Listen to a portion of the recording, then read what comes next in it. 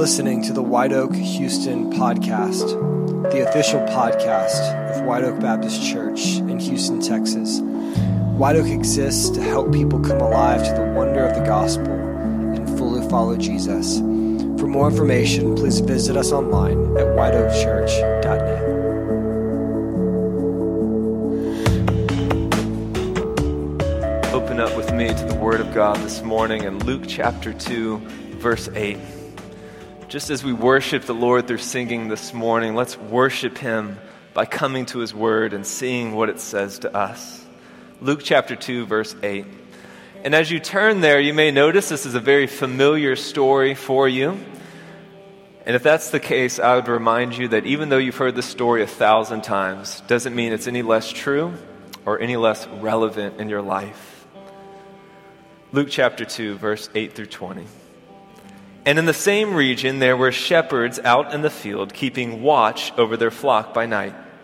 And an angel of the Lord appeared to them, and the glory of the Lord shone around them, and they were filled with great fear. And the angel said to them, "Fear not, for behold, I bring you good news of great joy that will be for all people. For unto you is born this day in the city of David a Savior, who is Christ the Lord. And this will be a sign for you. You will find a baby wrapped in swaddling cloths and lying in a manger." And suddenly there was with the angel a multitude of heavenly hosts praising God and saying, "Glory to God in the highest, and on earth peace among those with whom He is pleased." When the angels went away from them into heaven, the shepherds said to one another, "Let's go to Bethlehem. See this thing that has happened, which the Lord has made known to us." And they went with haste and found Mary and Joseph and the baby lying in a manger. And when they saw it, they made known the saying that had been told them concerning this child. And all who heard it wondered at what the shepherds told them. But Mary treasured up all these things, pondering them in her heart. And the shepherds returned, glorifying and praising God for all that they had heard and seen, just as it had been told them. Amen. You may be seated at this time. This is God's word over us this morning. Well, again, I want to give you a very special welcome here to the White Oak Faith family. If you're returning from last week, welcome back. We're glad that you're here. It's a festive season, an exciting season for us. If you are new or visiting with us this morning, and I have not had the pleasure of meeting you yet, my name is James Jandell, and I'm the discipleship pastor here at this church. And really, that just means I get to help all of us take our next steps of faith in God. And so this morning, I really hope that my message will help you both find God and follow Him no matter where you're at in your life. I'm going to start out with a question. I want to do a show of hands here. Who loves to be interrupted? I figured there'd be at least one. Okay, one person. I didn't know if someone was going to troll me or not, but if you like being interrupted, you're in the minority. Most of us don't like to be interrupted, right? Let me give you a few examples of times that we're interrupted that always happens at like the worst possible times, right? You're working on a project at work, you really want to get finished, someone comes up and wants to chat with you, right? So they just want to chat, they're just hanging around, you want to get a project done. How about you're making dinner, you're at home with your family, someone knocks on the door, interrupts the flow of your evening, or the worst one yet, you're watching a movie in the movie theater, someone's phone goes off or someone is on their phone, right? We don't like these kind of interruptions in our life, and they often happen at the worst possible times. I want to illustrate my point with a classic video clip, and I really love this video clip. You may have seen it before, but it's a great one. And it's of a BBC news reporter who's on live TV at home, and he gets a very unwelcome interruption. So let's watch this video clip. And what would it mean for the wider region? I think one of your children has just brought in. I mean, shifting sands in the region. Do you think relations with the North might change? I love the baby in the back. I would be surprised if they do. Pardon me.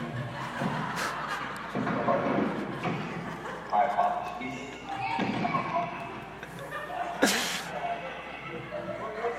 The region. My home. North Korea, and South Korea is possible, but North Korea. They're crying in the back. All right, that's pretty much the clip. Man, Worst possible timing probably for this guy. But in reality, when you think about it, I don't know if you know this guy, but you probably didn't know him before this video clip. And after that video clip, they had him and his kids. That was his wife and kids, actually. They had him on the show again, and he talked about it. I bet that clip made his career, right? So not all interruptions are bad. In fact, some interruptions can be good, right? You're having a bad day, and a friend texts you, your wife texts you, your mom texts you that she loves you. That's a great interruption, right? How about you just started on a project at work, and your boss comes by and said, hey, you don't have to do it anymore. That's a great interruption. We like those kind of interruptions. Or if you vibe with me, if you're an introvert, you're invited to a party, something comes up at the last minute, and you can't go. Not all interruptions are bad, right? Some interruptions can be good. The problem is that when we think of interruptions, maybe in our life, or in our schedule, or maybe in our plans for life, we only have two categories. We've got good interruptions, and we have bad interruptions. But this morning, I want to introduce maybe a third category of what I call divine interruptions. Not all interruptions are good, not all are bad. Some are divine. I remember when I was 13 years old, I was listening to a sermon, just like you're listening to a sermon right now, and God interrupted my life, and I was never the same. I became a follower of Jesus, and the whole trajectory of my life changed from that moment on. Sometimes an interruption is so powerful that it reorients your life and all that you're doing. I've entitled my sermon this morning, Interruptions Are Invitations. You like that? I got the eyes. Interruptions are invitations. Today we're talking about a divine interruption. And when you think about the Christmas story is God's divine interruption of the status quo of the world and of our lives. We're going to see in this story, God interrupts everything, but he invites us into something better. What I love about God is that when God interrupts the world or our lives, it's not just interrupting for the sake of interrupting, it's interrupting for the sake of inviting us into something better. In this story that we're about to read again, we find God interrupting and inviting the shepherds into something better, to go see the Messiah. We find God interrupting Mary and Joseph by the shepherds. They interrupt this night. They didn't expect them to show up. But in that, God invites them to awe and to wonder. And it says Mary treasured all these things in her heart, pondering them. And I think today we find ourselves in the middle of our own story. And for many of us, we have interruptions to our story, plans that aren't going according to plan. But in this, I believe that God is inviting us into something more. I think far too often, and I'll speak for myself here, first and foremost, as a planner, and my wife can attest, I'm a hyper-vigilant planner of my life. But the more we plan our life, and the more that we try to have these goals and preferences, I think the less we notice what God is doing in our life right now. But God's MO is to work through the unexpected. God works through invitations. He works through things that we don't expect. I want you to think about the Old Testament. Think about all the things that God does in the Old Testament. God always shows up in unexpected places, at unexpected times, and through very unexpected people. And then you go to the Christmas story, and in that story, you have God showing up at a very unexpected time, in a very unexpected place, and using very unexpected people to bring about the gospel hope. And that continues on in the New Testament. You have disciples who never thought that they would be disciples of God in that way, and so God shows up in unexpected places. And so my question this morning is, if God works through the unexpected in the Old Testament, and if he works through the unexpected at the Christmas story, and if he works through the unexpected in the New Testament, then why would we not think that God works through the unexpected interruptions of our life today? This is what I believe that God does. Here's the problem. I want you to be happy, joy-filled Christians. That's what I want you to be. The problem is show me a Christian who has a vision of their life, or of God, or of a church, or of a spouse, or of a family that is tailored exactly to their preferences and their expectations, and I'll show you a very unhappy Christian. I like to say, to plan is human, but to interrupt is divine. You know that say like life happens when you're like in between your plans and stuff like that? I think God happens in between our plans, and that's what I want to talk about this morning.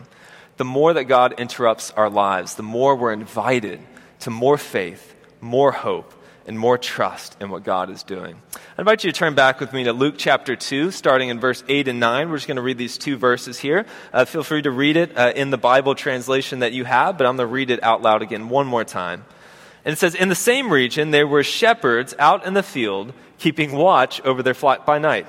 And an angel of the Lord appeared to them, and the glory of the Lord shone around them, and they were filled with great fear." All right, let's stop right there.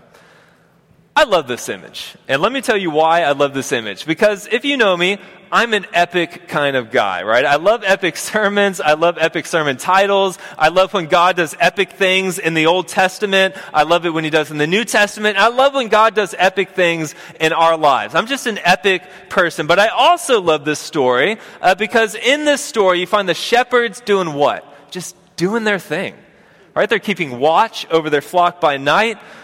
Did they have a good day? I don't know. Were they having a bad day? We don't know. Maybe they're a little drowsy. They're a little tired. It's in the middle of the night. We have no idea. But what we do know is that they didn't invite God to show up. They didn't expect God to show up. They probably expected to finish their shift and then go get some sleep. But then an angel bursts out of the sky, and the glory of God shows up around them. And I think in this, we find God interrupting them, but also inviting them. So in this story, in this very epic image of this angel bursting out of the sky, before we even get to the message that the angel brings, I think that we can learn something about God. And if you're going to be a happy Christian, a Christian who holds things very loosely in life, who's not too tied to your plans or to your preferences or to your goals in life, I think you've got to know something about God. And I try to do it in a very pithy phrase. Write this down. God is predictably unpredictable.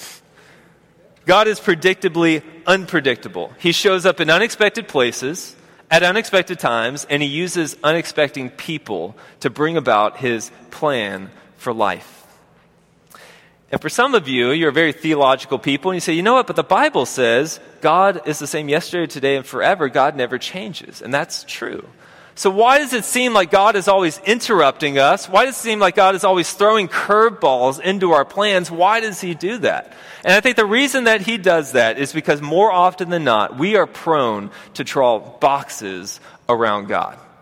Right? We're drawing boxes around God and the way that he operates. We're drawing boxes around the ways that we expect God to work in our own life. Have you ever been guilty of this phrase? And I've definitely said this many of times, in my mind and out loud. God would never blink. God would never blink. God would never come to earth as a baby to redeem the world. God would never allow me to go through this situation. God would never allow me to go through that situation. God would never send people or allow people to suffer in hell. He would never do that. God would never use me for something good in life. I can never lead in the church or in my family. God would never allow these things to happen. I think one of the biggest problems we have as humans is that we think, man, if God exists, then his choices and his plans and the way that he approaches decision-making in life must be exactly the way that I would. Right? And we're all guilty of that, even in our interpersonal relationships, right? I was reflecting with my wife over our first year of marriage, and I asked her, what have you learned from 1 year of marriage? And for some of you who've been married a long time, you're like, whatever you learned in your first year, throw that all out because it's not going to work in year 5, right? But I asked her, what did you learn in year 1? And she says, you know what? It's amazing how someone can go through life and have these deeply held beliefs and preferences and approach to life, and then you marry someone else and they come at it from almost the opposite direction. And I think if we do that with other people, then of course we do that with God. But the difference is, with God, God's perfectly righteous and perfectly wise. And so as we draw boxes and lines around God, it's like we're putting a lion in a paper cage. God can bust out of those things, and he does bust out of those things. God works through the unexpected. So what I want to do this morning is talk a little bit about 2 ways that I see God being very unpredictable, and you can write this down in your notes. Number 1, I believe that God, the real God, surprises us. Think about Jesus, not baby Jesus in the manger today. Think about Jesus as an adult. Jesus always did the exact opposite of what people expected him to do. He was expected to come as a triumphant king when actually he came as what? A humble baby. He was expected to hang out with religious leaders, and instead he sat down with sinners and tax collectors. When they expected him to get angry, he was kind. When they expected him to show kindness, he said harsh words and harsh things. Jesus was always defying expectations. And I think the more as Christians that we put expectations on God and how he's going to operate in our life, the more we're going to be surprised and confused. But I think in this we find a God who's always surprising us. Number 2, God, the real God, is always challenging us. Love your enemies. Invite undesirable people into your home. Be radically generous. I love this quote by this author. He says, "The God of the Bible is a strange God. Not the kind of God we can manage, manipulate, accommodate, or domesticate to our familiar experience. We cannot find this God by looking within ourselves. His word is not the same as our inner voice.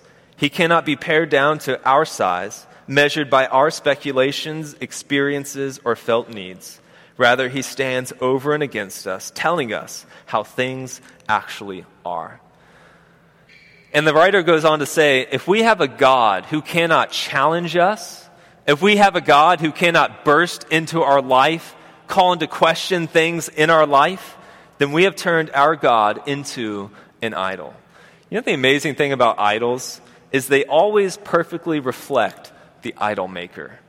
Idols don't do things that are unexpected to us. Idols always work the way that we want them to work.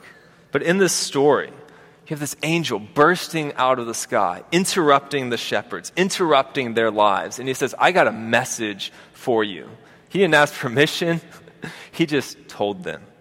So an angel may not bust on the scene of our life like the shepherds, but I believe that God is and will continue to do unexpected things in our life. Let's go on a little bit here in verse 10. We're going to read the next few verses. Let's see, what did the angel say? What's the news? Verse 10. And the angel said to them, "Fear not, for behold, I bring you good news of great joy that will be for all people." This is looking good, right? This is some good news. "For unto you is born this day in the city of David a Savior, who is Christ the Lord. And this will be a sign for you. You will find a baby wrapped in swaddling cloths and lying in a manger." And suddenly there was with an angel a multitude of heavenly hosts, praising God and saying, "Glory to God in the highest, and on earth peace among those with whom he's pleased." Now follow me, because this is my favorite part of the story. This is my favorite part of the story, because the message is amazing. So an angel comes, knocks the shepherds off their feet. That's what I imagine, right? I mean, can you imagine the glory of God shining around you? You're going to be knocked off your feet, probably, right? So the angels are knocked off their feet. An angel appears, a message is given, and then a heavenly host of angels proclaims the glory of God. And I think in this we see something really amazing. God's interruptions are God's invitations. God's interruptions are his invitations. He interrupted the shepherds. But he didn't interrupt them just to interrupt them. He invited them. He said, go and see this thing that has happened. Go and see this thing that has happened. God wants us to know that the good news of Christ is for all people. The good news is that Christ is here, that changes everything, and that there's an invitation for each of us to be a part of it. I like to use this phrase, and I gave a sermon on it a few years back. I like to say the gospel is God's global broadcast. The gospel is for you. The gospel is for every person in this room. The gospel is for every person in this city, every person in this country, every person who's a part of your family, and every person in the world. The gospel is God's global invitation of hope in Christ. The gospel is an interruption that completely changes the game. You can love Christ, you can hate the Christ, but you cannot ignore the Christ, because the Christ is here for all of us. I want every single person in this room to recognize something. I don't want you to leave this room without recognizing this, that Christ was born for you. Christ was born for you. Not for other people. Yes, it's true, he was born for other people, but specifically for you as well. Look at what the angel says in verse 10. there will be good news of great joy that will be for who? Tell me, who? All the people. All people, not just some. Look at what the angel says in verse 11. For unto who is born this day in the city of David? You. For unto you is born this day in the city of David a Savior who is Christ the Lord. So in this story, you have Mary having the baby, and then an angel goes to some random shepherds over here and says, a baby is born unto you. Which I find a little strange, right? Because they're not a part of this story. They're not a part of Mary and Joseph's family, right? They're just some shepherds out in a field who happen to be nearby. And the angel says, a baby is born this day for you. And so that means they're invited to the family. If you're in the family, you go see the baby that was born. And so here we find shepherds, near and far, people near and far, invited into the story of Christ. And then lastly, in verse 12, and this will be a sign for you. You'll find a baby wrapped in swaddling cloths, lying in a manger. Christ is born for everyone. You're a workaholic, Christ is for you.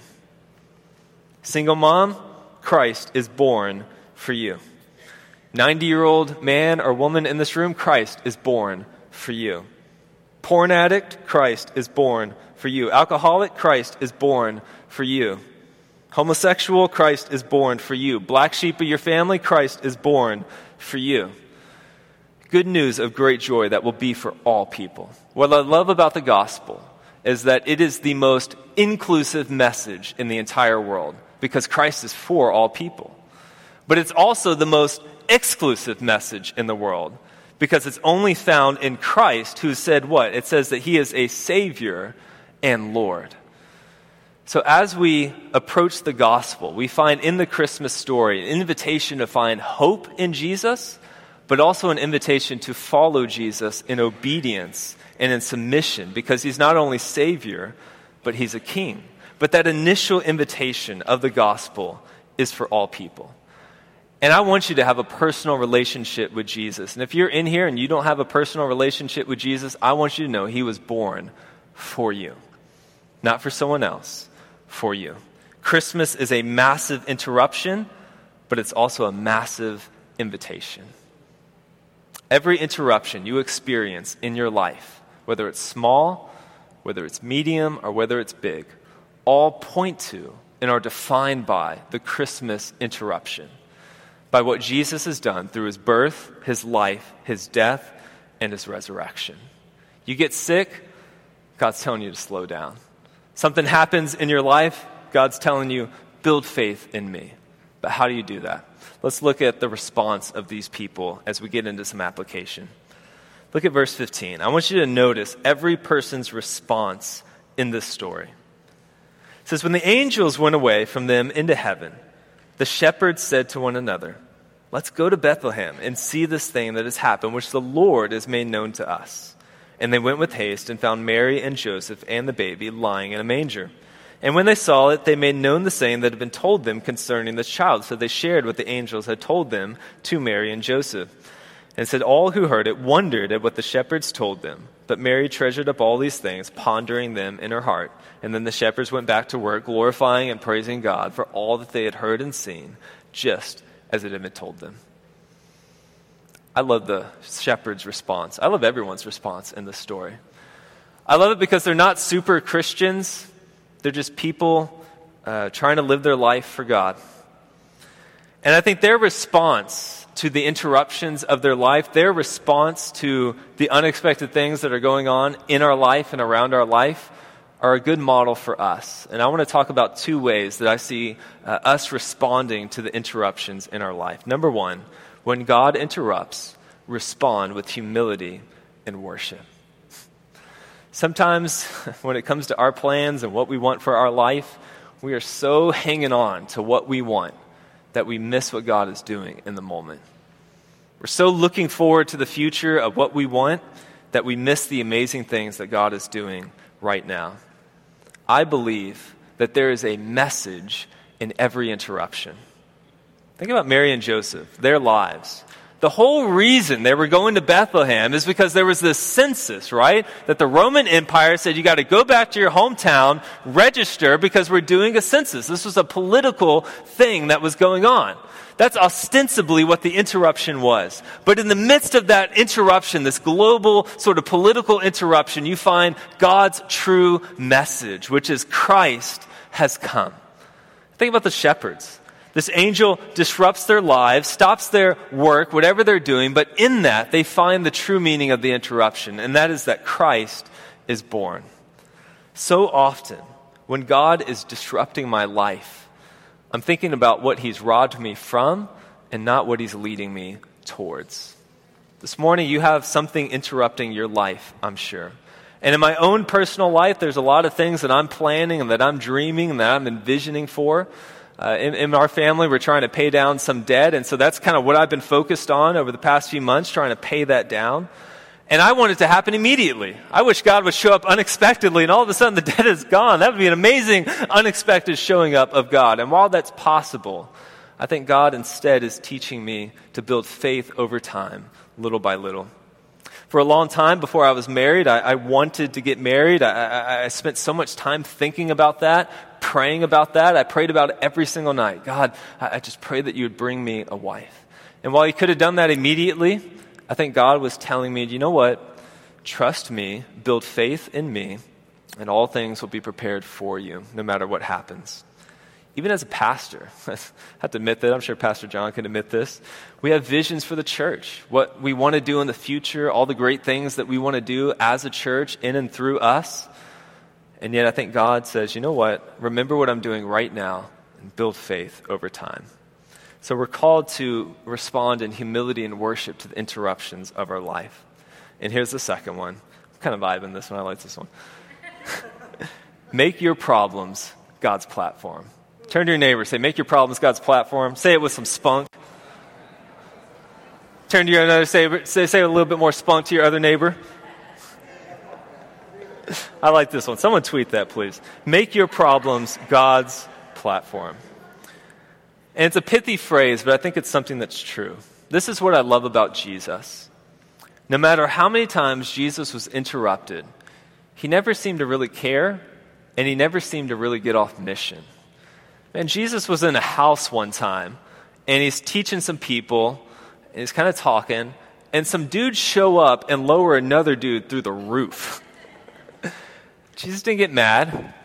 He used it as an opportunity to not only help that man, but also to teach people about God and about what he's about.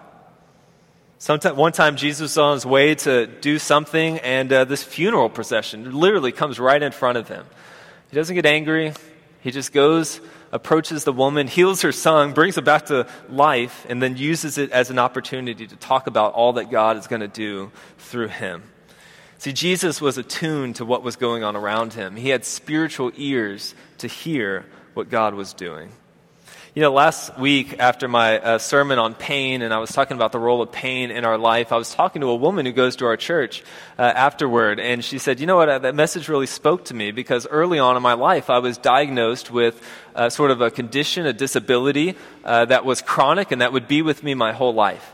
And she said, when I initially got it, I feel like I could have been angry at God, I could have left God, but instead I saw it as an opportunity to serve God. And she talked about how even in the hospital room, she had other beds around her, and she used it as an opportunity to pray with people, to point them to hope in God no matter what happens in her life, and she did that all throughout the rest of her life. And I saw that as a huge example to us. No matter what we have going on, we use our weaknesses and we turn them into platforms for the gospel. She could have seen this as a disability that held her back, but she saw it as a platform that honored God and brought praise to him from the people around her. You know, as much as I hate the phrase God would never, there's also one that I really hate, and that's I could never, right? I could never. God could never use me in this way. God could never use that person because of what they've done. Think about the Bible. Every single major figure in the Bible had some sort of excuse for why God couldn't use them. Abraham was too old. God, I can't do it. I'm too old. Moses went to God, said, I can't lead the people because I can't speak. I kind of stutter. Isaiah came to the Lord, says, I'm unclean. I can't do this. I'm unclean. And yet in each of these things, God worked with them and through them to do great redemptive works in their day. And that's what God is calling us to do through the trials and through the pains of our life. Even as a pastor, I'm always reminded that God is calling me to look out at you guys and the people in this church, to look for people who would be unlikely leaders, people who would never see themselves as leaders, people who would never see themselves as being useful and bringing about redemption to people around them. These are the kind of people that God is reminding me to look for and to pray for. As we think about New Day Church and moving forward into that future, I pray that New Day Church would be filled with leaders who never saw themselves as leaders. In the same way that we put God in a box, I believe that we put ourselves in a box. And just as God surprises us in the things of our life, I think God can surprise us in how he uses us to bring about redemption to other people. So as we draw to a close this morning, I want to just take a few moments and I want to just kind of vibe with you guys for a second. I want you to think about whatever interruption is happening in your life right now. Think about whatever plan has gone awry. Think about whatever thing God is doing that you don't expect. Think about how surprising it might be for you. And I want you to be reminded that surprises in your life may surprise you, but they don't surprise God. God is never surprised by the things that happen in our life. But in fact, he's more like the conductor, the orchestrator, the one who knows beginning to end. And I want you to know that God's interruptions in your life may seem like bad timing to you, but they're always perfect timing for God. We're called to be people of faith. And people of faith recognize that God's going to do some unexpected things in our life. What I love about the gospel is that it invites us into something. It invites us into a life of interruptions, but it also invites us into a lifelong invitation. When it comes to the gospel, this good news that Jesus was born, he lived a perfect life we could not live, died a death that we deserve, but rose from the grave victoriously so that we could find victory in Christ, we don't leave that ever. We stay near to that. The gospel is a lifelong invitation to trust God. It's a lifelong invitation to step deeper in faith. It's a lifelong invitation to trust God in the midst of the problems of your life. Here's the problem.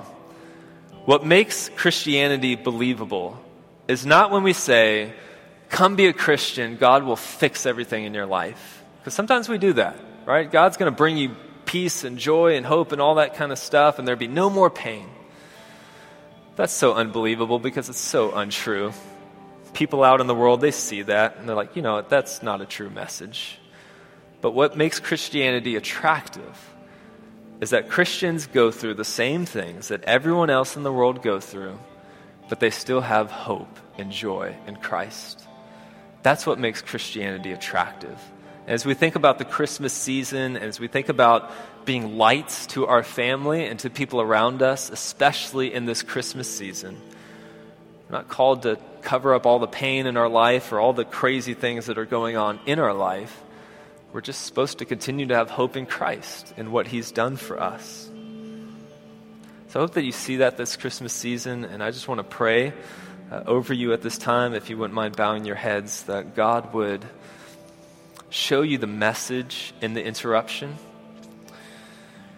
that he would speak to you in the pain, and that he'd give you peace even in the midst of the turmoil. Dear Heavenly Father, I thank you so much for this day, and I thank you for the gospel, which is true yesterday, today, and forever.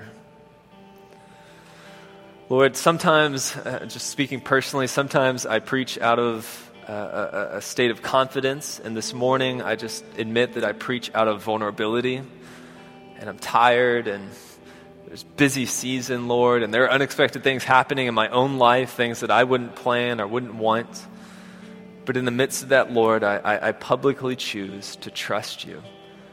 And I publicly say that Jesus is enough for me. And I pray the same for every person in this room, Lord, that Jesus would be enough for them, that the hope that he brings would be enough for this life, and that we might publicly proclaim to our family and the people around us that it's all about Jesus and that Jesus is enough. We love you, we honor you, and we celebrate the day that you were born on this earth, became man, so that one day you would die for us on the cross. It's in the name of Jesus we pray. Amen.